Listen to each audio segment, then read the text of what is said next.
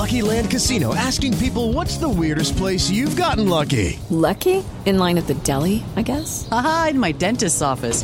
More than once, actually. Do I have to say? Yes, you do. In the car before my kids' PTA meeting. Really? Yes. Excuse me, what's the weirdest place you've gotten lucky? I never win and tell. Well, there you have it. You can get lucky anywhere, playing at LuckyLandSlots.com. Play for free right now. Are you feeling lucky? No purchase necessary. Void where prohibited by law. 18+. Terms and conditions apply. See website for details.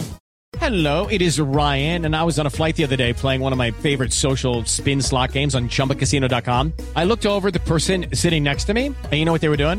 They were also playing Chumba Casino. Coincidence? I think not. Everybody's loving having fun with it. Chumba Casino is home to hundreds of casino-style games that you can play for free anytime, anywhere, even at 30,000 feet. So sign up now at ChumbaCasino.com to claim your free welcome bonus. That's ChumbaCasino.com and live the Chumba life. No purchase necessary. VGW. Void where prohibited by law. See terms and conditions. 18+. With Lucky Land Slots, you can get lucky just about anywhere. Dearly beloved, we are gathered here today to... Has anyone seen the bride and groom? Sorry, we're here. We were getting lucky in the limo and we lost track of time. No, Lucky Land Casino, with cash prizes that add up quicker than a guest registry. In that case, I pronounce you lucky. Play for free at LuckyLandSlots.com. Daily bonuses are waiting. No purchase necessary. Void where prohibited by law. 18+. Terms and conditions apply. See website for details.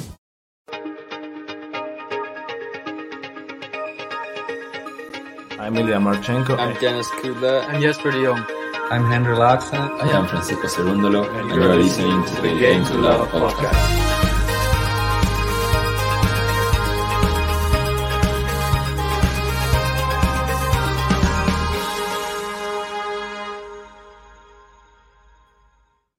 Hey, welcome back, tennis fans. Here we are, Miami Open podcast. We thought we'd bring this to you. We're halfway through the tournament. We are nearly complete for the quarterfinals, and we're here to talk about the big man, Carlos Alcaraz. Can anybody stop him? That's the big question. He is on course for the Sunshine Double, and he is dishing out bagels all over the place, isn't he, JG? Yeah, exactly. And that is the title of the video. Thank you, everyone, for joining us today. We thought we would do a podcast because we're not covering any matches tonight. So let's just talk about some of the matches which have been and gone. And the big topic everyone's asking is whether or not anyone can beat Carlos Alcaraz. We're looking at his run right now and the way he's been playing, and it's looking extremely unlikely. This is the guy who won Indian Wells, beating some of the best players in the world, in Daniel Medvedev, who's on that crazy streak. Yannick Sinner, who's having a fantastic year. Draper, I know he pulled out early doors, but still a tough player to beat. And he's just looking formidable, to be honest. In this event, he's not dropped a set, and he's not looked like dropping many games at all. He bageled Lajovic in the last one against Bagnis. It was a bagel and a 6-2 as well. And I'm trying to work out, Ben, who is the biggest competitor and the biggest threat to Carlos Alcaraz in Miami. Everyone would say Daniel Medvedev as the obvious answer. I'm not sure if it is. And I'm looking across the tour, and Medvedev, I mean, he got a bit fortunate with a walkover in the last match against Molchan. I feel probably one of the biggest threats to him would be a Holger Rune. Yeah, or Taylor Fritz, I'd say. I'd say throw his name in there. Dangerous, big serving, and we are in America, of course. He did win Indian Wells last year. I think he's got a good opportunity. He knocked out Shapo very convincingly in the last round. I think most people probably had that. And he did knock out John Isner's conqueror, Nava, in straight sets as well. So he's still yet to drop a set, but he does have that very exciting match against Holger Rune coming up in this fourth round. So that one's going to be quite a tight one. So what do you think make of Tommy Paul's chances against Carlitos? I don't give him any chance. I just don't give him any chance at all. I don't want to be dismissive to any of the other competitors, but we said it in the draw preview. I generally feel the men's side of the draw is pretty predictable. I just feel Alcaraz or Medvedev will be in the... I feel like it's probably going to be an Alcaraz-Medvedev final again, like I called. And then I think Alcaraz beats him. He beat him so comfortably. The problem is, In the last event, Indian Wells, I generally thought Medvedev was going to win that final against Alcaraz. The way he played against him, so fearless and so dangerous. There wasn't really a weakness in his game. And Medvedev, someone who has been playing so well up until that point, didn't have any answers. He didn't look like it wasn't a close match. It wasn't a 3 sets was going either way. There wasn't one moment in that match where I thought Medvedev could win it. And it's really difficult now to look at Miami and think Medvedev has a chance. Let's bring up some tweets because we've got quite a few to go through. And this first one's from Gil Gross, and it's a little transcript from the post-match interview after Alcaraz beat Lajovic. And the questioner, the interviewer question was, I want to ask you about shot selection. In your view, how do you maintain your aggressive style, but also from neutral, stay solid and disciplined? As you develop, do you think you'll become a more and more patient player? And Alcaraz responded saying, yeah, well, I feel I really am comfortable in playing both games. When, let's say, my game or I miss a lot being aggressive, I change my game to play more solid. And it's interesting because it is between the split of playing ultra aggressive and a little bit more reserved and play percentage tennis. It's important to be able to develop both. And Alcaraz is a unique player in the fact that he's able to do both. And the reason he's able to do both is because he relies on his movement. He has the most superior movement on the tennis circuit right now. Nobody can move like him. I know in the past we spoke about Galmon Fils as someone who's very athletic, able to move around the court very well. In more recent years, Alex de Minaur was someone who come through. We called him the speed demon. Alcaraz is faster than all of them. I'm talking in their prime. I've never seen a player move so quick. He's very reminiscent of some of the early days of Djokovic and Rafael Nadal. I wouldn't even include Federer. I think Djokovic and Nadal were faster. I think Alcaraz is very much of that category. He's rapid. Yeah. He moved down here. He says, I feel really comfortable. Movement. I consider myself a really fast player. I try to take advantage of that. To be young, to be fast, to try and be solid sometimes. That's why I consider myself like really tough player because I mix both games. Year by year, when I'm growing up, I feel more solid in certain moments. So what he does is he relies on his pace to know that he's going to be able to get to loads of balls. And in order to do that, he's then able to mix his game up because he can play this defensive style because he knows if he just sits back and he's not playing very well. I think there's another part of this quote, which isn't on here, with him saying what he's able to do in tough moments is if he's not playing well and he's making a lot of unforced errors, is just bring it back a little bit and play a little bit more percentage tennis and then find himself from there and build it. He is a unique situation in tennis where he's able to do both very well. That coupled with the fact that he's one of the most powerful tennis players, his serve's not bad as well. He's got a brilliant backhand and drop shots like I've never seen a young player do. You're looking at him as the next best thing, which I don't think anyone's going to be able to stop. He is a force in tennis, just like the big three when they come through.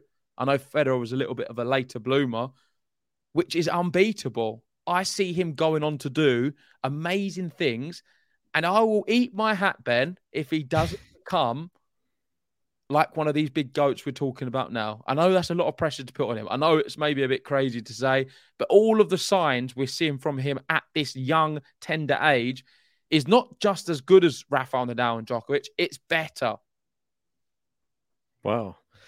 So most definitely. It sounds like you're very passionate about this this topic, and I couldn't agree more. I feel that this is one thing we rarely agree on a lot of things on the podcast, but it's something that I definitely do echo. I feel that there were one really exciting thing that I really like about his game when I watch him on court, and it sort of alludes to what you were saying, is his variety of play mixed in with the fact that he is so fast now as well. We see how powerful he is, and people have to mind their P's and Q's. They have to stay back because they need to have as much time as possible to cover the court. But then he just has one of the best drop shots in the game, and he can change from power to like delicate shots just within an instant. And that's just one thing that not many other players on tour have, that no one can. You can't teach it. No, you can't give that many different looks. And he has the short one inside out forehand. I really like that. The backhand was the one which I think when he first came on the scene, I think Jose Morgado, he was the one who was sort of singing the praises. That was his favorite shot. The short backhand, cross court, lands around the service box. It's just like a bullet, straight, very low bounce. And he's just added to that. He can do it on both wings. He's quick. You could go on all day about him. And he does trick shots as well these days. He does everything. And now the scary thing, he's starting to just bagel and absolutely decimate his opponents on court. And these are not just any old opponents. These are good players. This is somebody who knocks out Andy Murray in the tournament. And he's like, oh, Andy Murray. Oh, yeah, don't worry. I'll give you a bagel next as well. Don't worry. I think if Andy Murray had played Alcaraz in this tournament, he would have got a bagel as well. That's how ridiculous he's becoming, I feel, as a tennis player. He is getting to the summit right now. He's been at number one. Maybe some people didn't think he was warranted for number one because of all of the points, all those things that were happening with Djokovic at the time. Well, this year he's going to try and prove that he will be number one for real, I think. And that's what his real aim is in 2023. And I'm sure he would love to play Djokovic, and I'm sure he would love to beat Djokovic to prove it. Yeah, moving on to the next tweet. It's another one about Carlitos. And this is actually from Yannick Sinner's coach. You may see him because the camera often pans to him. He's a guy who talks a lot during the match, offering Sinner a lot of tips and tricks, especially now while on-court coaching is allowed. And he was trying to help him get through Carlos Alcaraz in Indian Wells. I remember he was saying when we was doing a stream about his forehand, to stay a little bit calmer and wait and be a bit more patient in the points. Didn't really work, but I guess we did see a close match. It was closer than the Medvedev one, I guess. Was it? I don't know. A little bit. I mean, Alcaraz still far superior, but it was the Medvedev one was a bit surprising. So Sinner always does pose a threat to Alcaraz. He is another one who is a really young talent. I think he's a little bit too weak still and needs to work on his physique and definitely his mentality. I don't see that same fight from a Yannick Sinner to win a ball. Alcaraz has that, I would like to say the Nadal in him. Maybe I'm biased. That little bit of Nadal, something what's missing from the modern day player. I've been telling Ben many times when we play, try and be a little bit more like Nadal. You're a similar age to him. What's your excuse? Fight for that ball, Ben. Don't keep giving up on it. And the thing is, what Yannick Sinner's missing is that inner Nadal. I think he will find it. I think he'll win Grand Slams. I think he'll be a great player. Not right now. Alcaraz is superior. But what his coach had to say, and I think he is a very good coach, by the way, is we're talking about a phenomenon. At 19, nobody played like that. Not even the greats like Djokovic, Rafa, or Federer. No one was able to compete as he is when they were 19. He's going to improve and be at the top for many, many years. So this is echoing what I was saying in my first segment, how everyone who knows about tennis can appreciate what Carlos Alcaraz is doing. He does it in a way which is very likable as well because he's a humble character. You see when he talks about tennis that he loves the sport. You see that what his main focus is bringing joy to people's hearts, to grow the sport in a positive way. You don't see a lot of the negative theatrics you'd associate with a modern day tennis player nowadays. Yeah. You see a model professional who looks like he's been playing for his whole life. Yeah, definitely. Without a weakness physically. I mean, he's just simply so good at everything. The touch, the power. He's not missing anything. It's difficult to even find something he can improve on. I think he just needs to keep playing more matches and he's going to win big things. And I thought this is important to share because it's coming from someone who clearly knows a lot about tennis, more than probably me and you, Ben Vagnossi. I think we can say that. As much as we love to say we're big tennis fans, these guys are people who are involved in tennis their whole life. They're coaches. And when you see people who that's their profession, talk so highly on a player, you've got to sit back and listen. And I mean, there's not much more I can say about Alcaraz. I feel like I've spoke for quite a while on this podcast all about him. And on the question of, can anyone stop Alcaraz? I'm having a little look through now. So let me just share my screen, Ben. Go on then. And we can have a little look. So just want to make sure I can share the right one. While you're doing that, I just thought something quite interesting to speak about as well. He is going to be playing Tommy Paul, as we've mentioned, and he's looking to, I feel this year, right a few wrongs, because last year he's played Tommy Paul and he was defeated. He lost in 3 sets in Montreal, and he lost to Yannick Sinner, obviously, last year as well. He's righting the wrongs. He's losing to these players last year, and now he's coming through and he's beating these players. Cam Norrie, he also lost to in Cincinnati, but Cam Norrie's also got another one over him this year as well. So Cam Norrie, terrible performance this tournament. I don't know what happened to him here in Miami. He got knocked out by Barrere very easily as well. It was one of his worst performances, I think, Cam Norrie. So hopefully he's back to his best when the clay court comes around. Yeah, so let's have a look here. So on the question, who can stop Carlos Alcaraz? We'll speak about some of the flops of the week in a moment, because there's a few I want to speak about. But let's just talk about who's left in, and then we'll move on to the women's. In this top section, there is some tough matches. And I feel probably the toughest match which is going to come will be between Fritz and Rune. Say if he gets through Tommy Paul, I think he will. I know you say he lost last year. I think it's just another level now. He beats Paul. With Fritz Rune, I think Rune is going to beat Fritz. I really do. I think Fritz did very well against Shapovalov, but is someone with no confidence, and I think he could have done better to beat him more convincing. One break a set didn't really inspire me from Taylor Fritz. I know you can say he did just enough, and maybe that's what he's doing, but still, I think he was a tad disappointed at Indian Wells as well. And you could say the same about Rune, by the way. Yeah. I feel Rune will beat Fritz, and I think that is going to be a really tough match. Rune and Alcaraz, 2 players who know each other. They played doubles together when they was younger. I think that's his biggest challenge. I even think if he is to face a Sinner or a Rublev, I don't fear them as much as a Rune, because I think Rune is a bit more fearless.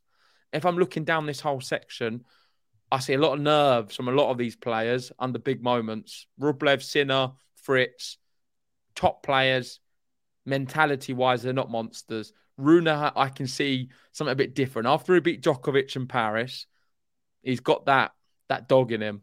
He's got that little bit of, he could star do something, quality. Not just the star quality, he's got something mentally which is a bit different, and what for a young player to be able to compete against the very best. Alcaraz is one of the very best right now. He's world number 1. Rune can cause a bit of an upset, I think, for that reason alone. He may rise to the occasion like he did in Paris to Djokovic. That is, for me, the biggest threat.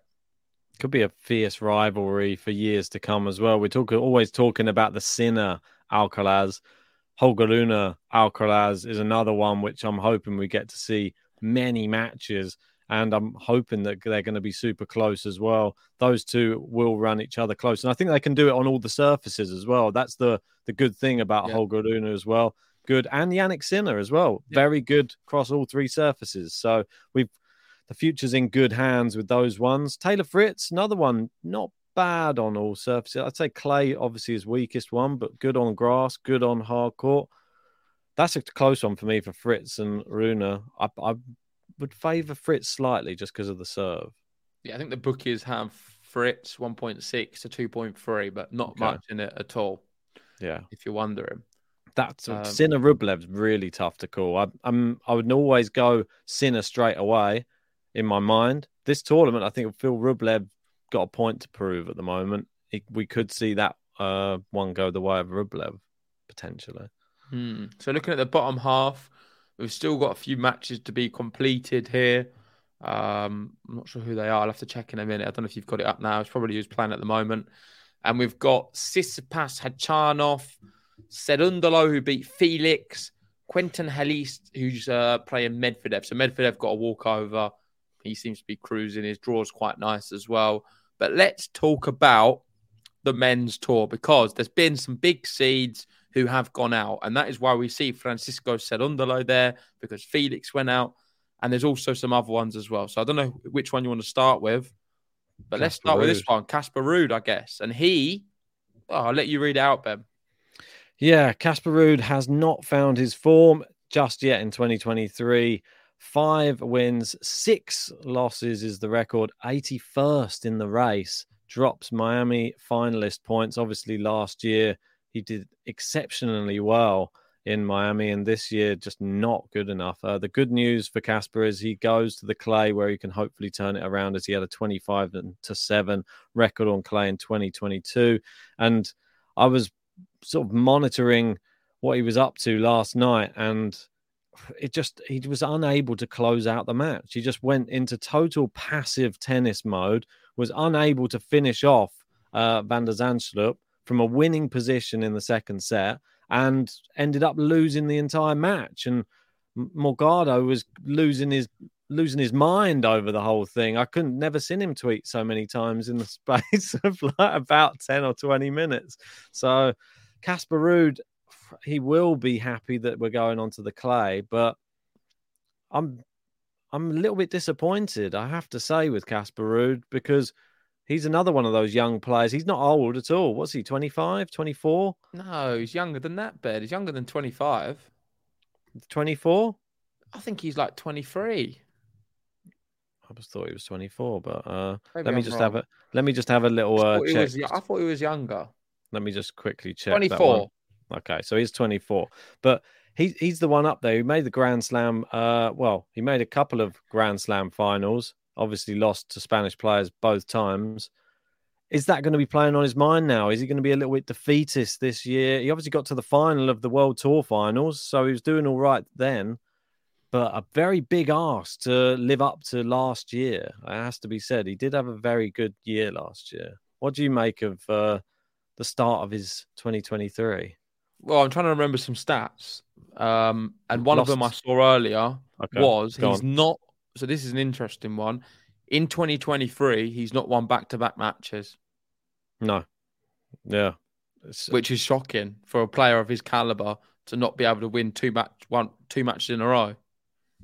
I mean, I didn't expect that from Casper Ruud. And another one in the live rankings, I think he's something like 70th for this year. So 2023 has been a year to forget for Casper Ruud. It can only get better because he's gone on to the clay, and that's where he's usually so good. He'll probably try and play a few 250s, but he's someone who could be outside the top 10 come the end of the year. He's just not delivered at all. And I wouldn't be surprised if we see someone like a TFO inside the top 10 over a Ruud. Wow. Yeah. I mean, that would be pretty mental if we got to see that. I mean, the craziest thing is, it's not rude to say, I don't think, no pun intended, he hasn't played any sort of level of competition either. It's not like he's been losing against top players. No, he's lost to Laszlo Djere, Brooksby, Taro Daniel, Christian Garin, and now Butik van der Zandschulp. They are good players, but they're good. But yeah, he's lacking confidence big time, and he's struggling. Oh, it says it there, 81st in the race. I didn't even need to say that. Yeah, 81st in the race. It was 70th something, but yeah, he's definitely down there. I was trying to memorize it, but there was definitely a stat where he's not won back-to-back matches this year, which is poor. So that's all I've really got to say about Casper Ruud. Moving on to someone else who's had a really bad year, and that's Felix. I don't know if you've got a tweet for him. I believe we do. The next one I would Tsitsipas, but then we go on to the Felix one. Here we go. So this is the Felix one. Jose Morgado, 2022 semi-finalist Cerundolo, is back in the last 16 of Miami, 6-2, 7-5 over Felix. One of the biggest wins of his career. Loves the tournament. Felix had a shocker, having a tough season so far. Let's rewind a little bit to the back end of last year, ATP finals. Djokovic, the big favourite. Second favourite was Felix. I think most people agreed. There was a few back and forth and people saying, you can't dismiss Daniil Medvedev. You can't do this. But on form, indoor hard court, Felix was on fire. Yeah. He was genuinely on fire. We was looking at him as someone, can he push Djokovic? Djokovic wants to avoid him in the group. It ended up Djokovic walking the tournament. But Felix was seriously good. I just want to remind people of this, how well he was playing the back end of 2022. 2023 started. I'm sorry, he's just been a shadow of himself. He's 6th in the world. I think that's got to be right up there with his career high. He's won some matches here and there and some big ones as well. But anytime he plays anyone of note, he loses. Medvedev, demolished both times. Australian Open, I thought he was disappointing, losing to Lehechka. Lehechka's a quality player, but that's a poor one, I'm afraid. Yep. He lost to Poprin in Adelaide. He's also lost to Sonego in Dubai. Alcaraz, you'd understand. And Cerundolo in Miami, which is his worst loss of the lot. And the mad thing is, I don't know if you knew this, but he's played Cerundolo. He's played him 3 times in the last few months. He's not someone who he's just played as a bit of a banana skin or something. He's played him and beaten him comfortably all the time. He played him at Indian Wells. He played him last week at Indian Wells and beat him in straight sets. Cerundolo likes Miami, last year's semi-finalist. So I understand that. Well, listen, I was telling you that in the draw preview when you put him out early, and you was like, no, he's not going to do it again. Well, you're brothers in arms. I can't really argue with you. I was just checking something as well, just from Casper Ruud. I don't believe I had him in my top 10 for the end of this year. No, you didn't. So that's a bit of a crazy one. Maybe it will come to fruition. Who knows? I did lose my mind a little bit on some of the picks, but Felix, I think we both definitely had in ours. And will we live to regret that? Was that just a bit of madness come the end of the year and recency bias based upon 3 indoor hard tournament wins? I don't think we can be critical of ourselves. He was building and he's got indoors. the ability to do well. Well, he's building himself indoors for the 2023 outdoor season. I think Felix will always be a good player, but I think he's going to be a journeyman. I really don't want to I know people don't like a lot of my opinions on here, and they say I'm too harsh on this, but just tell me, this is my opinion on it, and I just think he's going to be a bit of a journeyman. I don't see him winning slams. I don't see him winning really big events. I think he'll come close in events. He'll just be there or thereabouts in some. He'll have some great matches, some really close matches. He's not going to win anything. I don't look at him and think he's just a champion. A big serve. No, he's not a big serve. He's a good player. He's got a good game. He's got really good hand. He's a good, well-rounded tennis player, Felix. I just don't see him with a mentality of beating the likes of these other players. I see Sinner as a bigger prospect. I see Holger Rune as a bigger prospect. I don't see him getting anywhere near Carlos Alcaraz. Alcaraz demolished him at Indian Wells. I know it was straight sets. It was 6-4, 6-4. It's not bad, but it feels like Alcaraz wasn't even that. He could have gone up a few more gears. So run close by Tommy Paul in the round before, though, 8-6 in the final set tiebreak. So didn't have it all his own way in that last one. It wasn't like he was cruising through to meet Alcaraz as well. So he was quite close against Montero in the first round of Miami. 2 very close tie breaks, 10-8 in the second one. So I'm not sure what's going on. He's having a bit of a disappointing year so far, but he can pick it up. He can have a good season. I just don't see him at the moment doing amazing things. But let's move on to the next one. Right, this next one, the last one of the men's. This is Stefanos Tsitsipas on playing Indian Wells. This was just to do with Masters in general. He said there's an ATP rule. If you don't play in a Masters 1000, they take away your best 1000 result of last year and you can't add points. I had to play. You also get fined. It's frustrating to have to think about this on top of your injury. Very interesting perspective, and maybe something some people weren't aware of as well, that you have to play, really, essentially. And despite injuries that these players are carrying around, they might have wanted to have a rest. No, you can't do that. You have to play. So it's not quite right what you're saying. There's a few little threads on Twitter where it goes into all the details. I'll be entirely honest. I can't be bothered to read it. It's small print and there's too many words, and I just don't want to read it all. It seems too boring. If I'm honest, it's on section 9.03 of the Commitment Players ATP Agreement. Blah, I'm not reading it. Blah, blah, blah. No, I can't do it. So I'm sorry, guys. I'm not going to give you that information. If you want to read it, go check it out on Twitter. But from what I can see and just reading between the lines, what Steph has said is not factually correct. There is some kind of loopholes. There is what he's saying can be true, but it's not exactly like that. However, let's just talk about the situation. Tsitsipas quite obviously has been carrying an injury, and he wasn't really ready to play Indian Wells. However, he didn't want to miss out on the points, and he was under some kind of pressure from the ATP to play the event. That's just reading between the lines. That's what's kind of happened. In this situation, I generally feel he would have been better off just scrapping the points and avoiding playing Indian Wells when he's not feeling fit. then come play Miami if he's feeling a little bit better, other than having that week's rest. He had no kind of. It was terrible at Indian Wells. Didn't do anything of any note. I think he went out to, who was it? Thompson. I was going to say Tara Daniel, but it was probably worse than Thompson. And I don't see him winning this event either. I don't know if you agree. I'm not looking at his tennis thinking he's going to win Miami. All he's doing now, I think, is going to affect his body come the very long and challenging clay court swing, because playing on the clay is tough on the body. You get some long, grueling matches. We know he likes Barcelona. We know he's been the best player at Monte Carlo in recent years, won it twice. Going into these events with Roland Garros around the corner, I think he should have just left these ones, prioritised that, and then he can have a real threat and be a real threat with a fitter, fresher mind and body. He's not done that, and I think it's a mistake.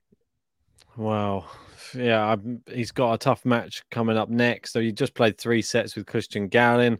Now he has got Karen Khachanov, and he's playing all right. It looks like he knocked out Lehechka fairly comfortably. I think he's going to knock out Tsitsipas as well, if I'm perfectly honest. I don't see him getting past. If he struggled past Garin, Karen's going to be much worse for him, that's for sure. Well, you say that. So Khachanov will go into his Miami round 4 match with a 0-6 head-to-head versus Steph and a 0-23 record in his last 23 matches versus top 10 opposition. I think it will change. So he's saying this, 0-23 Khachanov against top 10 opposition. Good time for him to play Steph, I feel. And this is where he's playing well. Tsitsipas is struggling with his right shoulder. You watch, he loses straight sets. Khachanov, if he loses it, like, with the way it's all aligned for him, he's playing his best tennis. Steph's not playing well. He's injured. Then he has clearly got a massive mental block, isn't he, with top 10 players? Yeah, if it doesn't 23 matches he's lost in a row, Ben, against top 10. It's not good enough, is it, really? I mean, how is that possible? It just screams Ben. Well, they sometimes say I look similar. Maybe I'm a Khachanov on court. We got the backwards hat. That's about the only similarity. Ben's throwing the stat book out the window. Yeah, definitely. Come on, Karen. Let's get the win. Steph doesn't seem like he wants to be there. So, no time. All these stats are there. The rules are there to be broken. I've got another one as well. And he's also 2 out in his last 16 matches. He's won 2, lost 14 against one-handed backhand players. Against one-handed players. What do you say then? I was like, it's really bad stat for him there. Oh dear, it's terrible. So, well, with 1 foot. Yeah, that's it. I mean, Karen has a mental block, I feel, against these one-handed backhanders. So maybe he can change it. All the odds are just stacked against him. Never beaten Tsitsipas, 0-6. Stats are there to be broken. I always feel they can't last forever. Those statistics, surely. All right. Well, praise for Karen. Come on, get it done. Right, moving on. Finally, to the women's now, and some interesting revelations going on the women's side. Obviously, the matchup that we're all hoping to go and see, which is happening later on in about an hour's time, it is Sabalenka versus Barbora Krejcikova, and that is the big matchup, it seems, of 2023. Their paths keep meeting each other. It's almost like the Barty Sabalenka one of a couple of years back. Well, who can call this? I mean, Krejcikova playing so well again, and seems to be the only person really who could beat Saba, other than maybe Rybakina at the moment. So I'm excited. I can't wait to see how this match goes, and I'm really hoping that it's going to be a nice 3-set match with a lot of top quality tennis and no double faults, please. So the last 2 meetings, Dubai, Krejcikova won in 3. It was the weirdest match I've ever seen in my life. It was a bagel, Sabalenka, a tie break in the middle, and then Krejcikova 6-1 in the third. Yeah. So, I mean, just a one-sided weird set, a tie break, and then another one-sided set the other way, which was strange. Indian Wells, let's see if that was still a bit strange. I can't remember. This was still one-sided sets each time. I mean, 6-3 Saba, 6-2 Krejcikova, and then 6-4 Saba. So a little bit tighter. It was a very close third set. And I agree. I think it's a fantastic matchup this year. And I think the big thing to be talking about now is Barbara Krejcikova. She's recently done some kind of interview. I don't know if it was a podcast, an interview, or it was just in a post-match interview. But there was an extensive piece of text of what she was saying. She had a lot to say about the tennis tour. And I thought it was extremely interesting. So let's start with that. And she said this. So when I read something, it's about Swiatek, Sabalenka, and Rybakina. I'm not really there. What else should I do? This week, I'll prove it again. So I'll get into the top 3. I want to be recognized too. I think I deserve it. I've had a lot of success, but I don't get credit. And this was just a little part of this. There's loads of more quotes as well. I'm going to read some out in a minute. But she's clearly extremely frustrated with the way the WTA tour is and the fact that not many people warm to her, support her, and view her as one of the elites of the women's game. This girl's won 11 Grand Slam titles. 11 Grand Slam titles. Granted, 10 of them are in doubles, 1 in singles at Roland Garros. She's a serious champion. She's a winner. Yep. She wins events. She doesn't just go into events. She wins them. In the singles, she has won a Grand Slam. Yeah. I know them 3 have all won Grand Slams as well. But why is she not considered as part of this 3? What more does she need to do to be in this conversation? You look at her on Twitter, say, she's just scraped 20,000 followers. I can't imagine her following on Instagram being much bigger. You watch her tennis matches, there's seats, free. Is it her style of play? Is it her personality? Is it her character? I don't think it's her tennis. I mean, her tennis is some of the best you can see. She plays really, really well and competitive tennis. And she's one of the few players who can consistently beat Iga. So what more can she do, Ben? It's a very good question, JG. It's the one, it seems like the $1 million question at the moment. Why doesn't Barbora Krejcikova put bums on seats? And I feel that the WTA are making it worse, if anything, by not including her in all of these, the big 3. She should surely be in there. She's beaten Saba. She's beaten Iga. What more does she need to do? She's won a slam already. So you're saying all of this, Ben. Now I'm going to not argue with you, but I want to just ask you a question. Yeah. Is she in your top 3 then? Is she in my top 3? She's in my top 10 for the end of the year. No, I'm not talking about that. I'm talking about right now, the 3 best players in the world. Is she in your top 3? It's a good question. Is she in the top 3? Because you're saying this as like, she should be considered in the top 3. Is she in your top 3? Who said that she has to be considered in the top 3? You just said that a second ago. You was like... She needs to be considered alongside them. There doesn't need to be a top 3. There should be a top 4, and she should be in top it. 4. Yeah. So you added an extra one. Yeah. Andy Murray was in the big 4. So you're saying she's 4th? I'd say that probably based upon all the stuff she's done in her career, then she should probably be 4th. Not in her career, this year alone. This year alone? If you were just to take out 2023... the top 3 players in 2023. Yeah, she's definitely one of the top 3 players in 2023. Okay, then. So what's your... Go on, give me your 1, 2, 3. Well, the top 3 players in 2023 will be Saba, Rybakina, and Krejcikova. And then Iga, unfortunately, is not at the same level that she was last year yet. But she will be. Clay's coming around.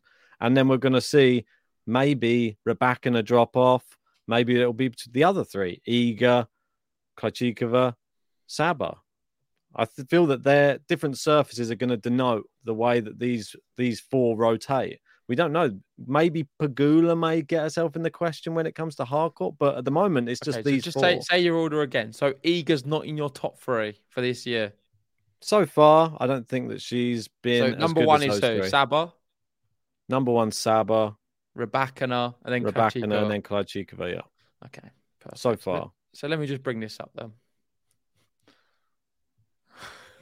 Go on then. So this is the race for this year. So if we're looking at performances this year alone, we've got Saba number 1, Rebecca number 2, and Iga number 3 with points. And Pegula number 4. And Pegula number 4. Krejcikova's actually, in fact, number 5. Just above Bencic, funny enough. Wow, purely because of, I believe, Indian Wells points. Interesting. So I can understand the whole side of, you can make an argument that she's not been in the top 3, but she certainly should be considered as one of the top players on tour.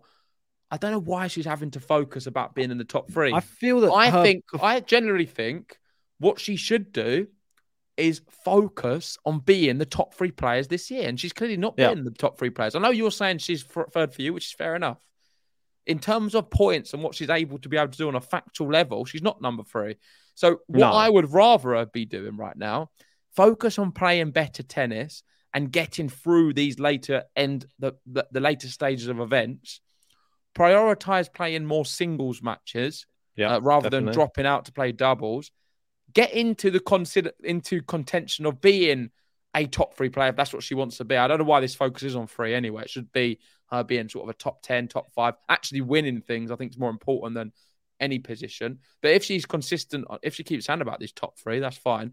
But she's not in the WTA race for that. So I don't know. I like her. I think she's a good tennis player, and she certainly does deserve a lot more credit for her style of playing, the way she plays, and the way she's competitive. But her focus on, why am I not considered like Saba, Rebecca, and Iga? I can give her a one-word answer, because you've not got as many points this year as her. I feel that the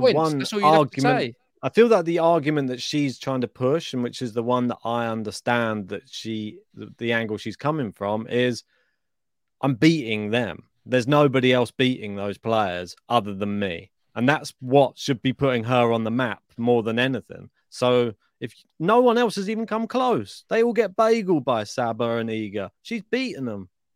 So what more does she have to do to get everybody's there with their eyes on the court? They're all like, we're all here to see Iga. We're all here to see Saba. And then she beats them. And then where's her credit? That's what she's saying. Like, give me some credit as well for beating them, because they're obviously not easy to beat. That's pretty much what she's saying, I think. Well, she should have done better than in Doha, where she lost to Kudermetova. She could have done better in Abu Dhabi, where she lost to Samsonova. These top players don't lose to these matches, and it's fine margins, and she's certainly very close and thereabouts. And the only thing I really like about this whole narrative and her coming out before this big match against Sabalenka is I think it adds a little bit of spice now. I think it's good. Adds something which is missing. I want to see that little bit of fight. She's now coming out and saying, I want to be at the top. Why am I not considered like them? I think that makes this next match against Saba a little bit more interesting. Get the popcorn out for it. I love it. This is the thing that we have missed from Barbora. If you cannot get bums on seats or people paying attention to you because of your tennis, then start using your mouth and start saying, look, I'm better than all these other women. I'm going to beat them and show you why you support me. And then you can play, even if at worst, you can play the heel war, as they call it in America, where there's going to be people who either love or hate you, but you will have people turning up to your matches interested to watch you play tennis. And there's always people who go, oh, I don't like her. If there's enough people who say they don't like her, there's always going to be people who want to go against them and say, oh, I like her. Yeah, because it causes division and causes the rivalry between fans. It's good. So what she's doing, well done, Barbara. Keep it up. I like it. Fighting talk. Fair enough. Okay, so let's continue. Right, next. This one. Oh, no, we're going the wrong way. Here we go. So this one is yet to drop a set. Solana Cestaya takes out Marketa Vondrasova 7-6, 6-4 to reach her first quarterfinal in Miami, where she will face either Krejcikova or Sabalenka. Cestaya doing it again. I mean, she's had a really good Indian Wells, and now Miami. I mean, it's the best she's played in her career. It's back-to-back WTA 1000 quarterfinals. She is putting Romanian tennis back on the map after Simona Halep. We're not seeing much of her anymore after the doping scandals. But we've got another Romanian tennis player who's doing extremely well. And I believe she was an unseeded player for Indian Wells and Miami. But she's slowly moving up through the rankings. It'll be a matter of time before she's a seed. She is a fantastic player, one I've been supporting for many years. I got to see her at Wimbledon, and I chose to watch her match over some other big players who were playing on the day because I generally like her style. I like her passion. I like the way she fights for every ball. She doesn't have any weapons, though, Ben, to beat the top players who we're talking about a second ago. If we bring up this list here, she can't beat any of them. I'm sorry, but I just don't see her beating this top 5. I mean, that's why they are there, though. Because they have weapons which she just doesn't have, unfortunately. She's going to be good to beat all the rest, but I don't see her being able to win big events because unless all of them are out. However, we can't take anything away from her performances because she's beaten Caroline Garcia now back-to-back in Indian Wells and Miami. I can understand the Indian Wells one. I can't understand the Miami one because I thought with the fast courts, Garcia would be a lot better. She's beaten Mukova as well, my dark horse. And that's most for some impressive. reason, the one time I'm going against us there in the brackets, she starts turning it around and having the best form of her life. I knew it was always in there. That's why I picked her for so many years. I picked her every single event last year. I was always picking her, and she let me down and embarrassed me against you every time in the brackets. All of a sudden, I'm not picking her, and she can't stop picking her and having the best ever tennis form of her whole career. It's typical, isn't it?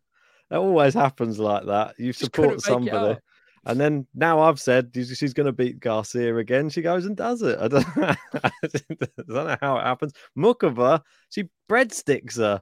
Mukova's been playing great. And, well, Sestaya, she's not dropping a set, I think, is so impressive. And she only dropped sets to, Iga and Garcia in the last tournament as well. So she's barely been dropping sets. She's been firing out breadsticks to Keys, Pera, Mukova.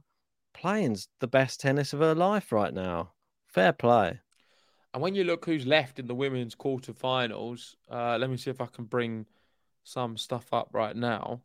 And I can bring up I've got the draw here. Yeah, this is all right. I've got this. Okay, go on. That's probably a bit easier to see like that. Oh, where have you gone? You've gone back a few rounds.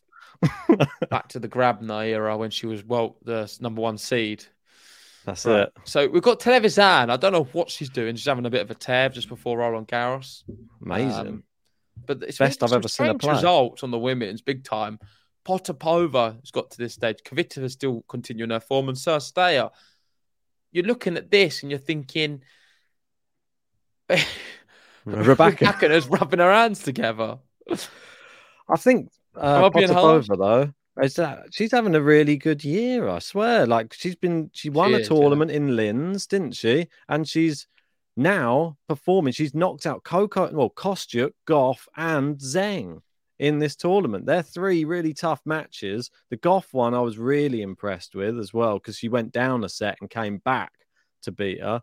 But to beat Zheng in straight sets as well, she's having a great one. She got Pegula next. I mean, I think she's got her work cut out for her, if I'm perfectly honest, because Pegula loves to go deep in the Masters, doesn't she?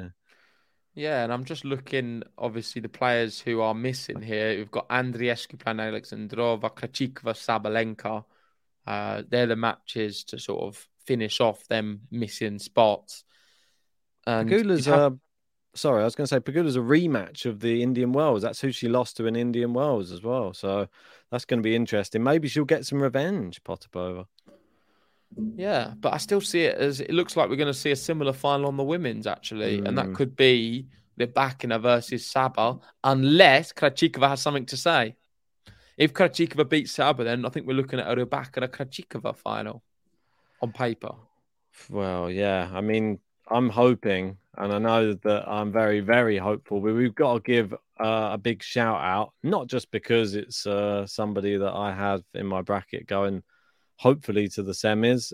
Bianca Andreescu making finally a tear. She likes it in Miami. I told you she likes it there. She looks really passionate on court as well. The one thing that I've loved from Bianca Andreescu in this tournament is that she looks like the fire's back in the belly again. She's really, every shot. I saw her do one amazing shot where she come tearing into the net for a drop shot from her opponent. And then she flicked it past her at the net. And then she literally was on the floor and punched in the air going, come on, yes. Yeah, I was like, wow, literally, she has turned the corner, I think, mentally now. She's beat Raducanu, she's beat Sakari, and now Kenin. So 2 Grand Slam champions in there and a Grand Slam semi-finalist as well.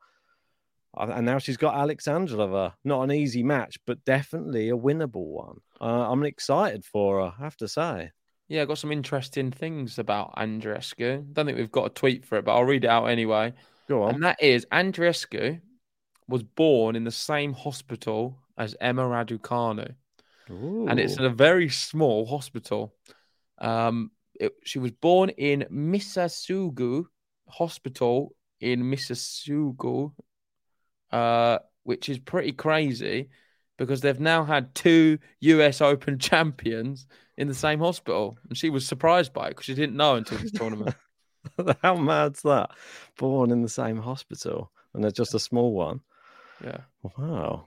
Thanks for that little statistic. I thought it was going to be some tennis stats, but just some random... Well, if you and your fiancé are having a baby, fly out there and you never know. You could be producing a Grand Slam champion.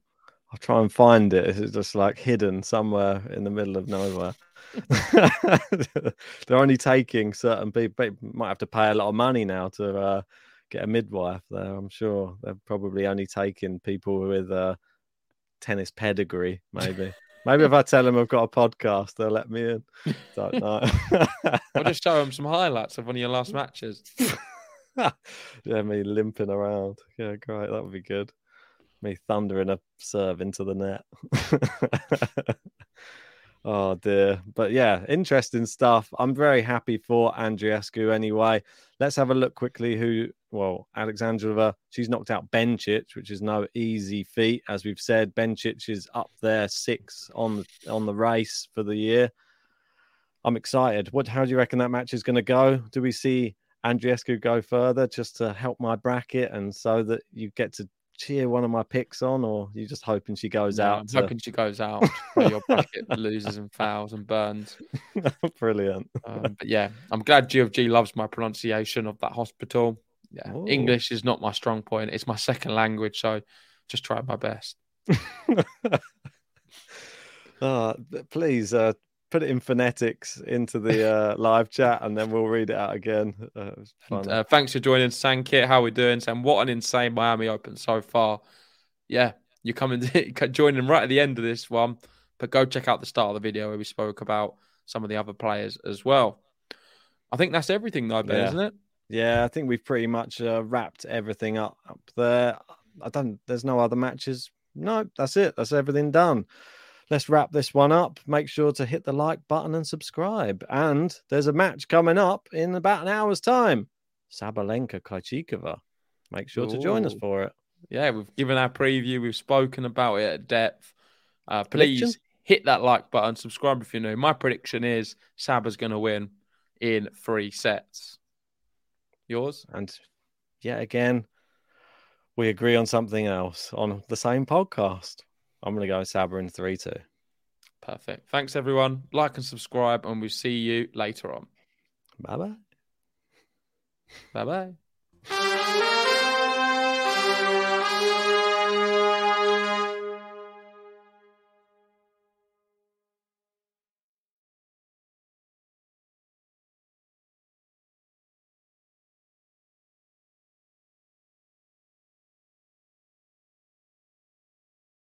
Sports Social Podcast Network.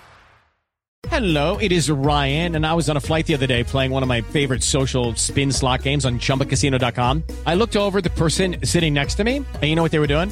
They were also playing Chumba Casino. Coincidence? I think not. Everybody's loving having fun with it. Chumba Casino is home to hundreds of casino-style games that you can play for free anytime, anywhere, even at 30,000 feet. So sign up now at ChumbaCasino.com to claim your free welcome bonus. That's ChumbaCasino.com and live the Chumba life. No purchase necessary. VGW. Void where prohibited by law. See terms and conditions. 18+.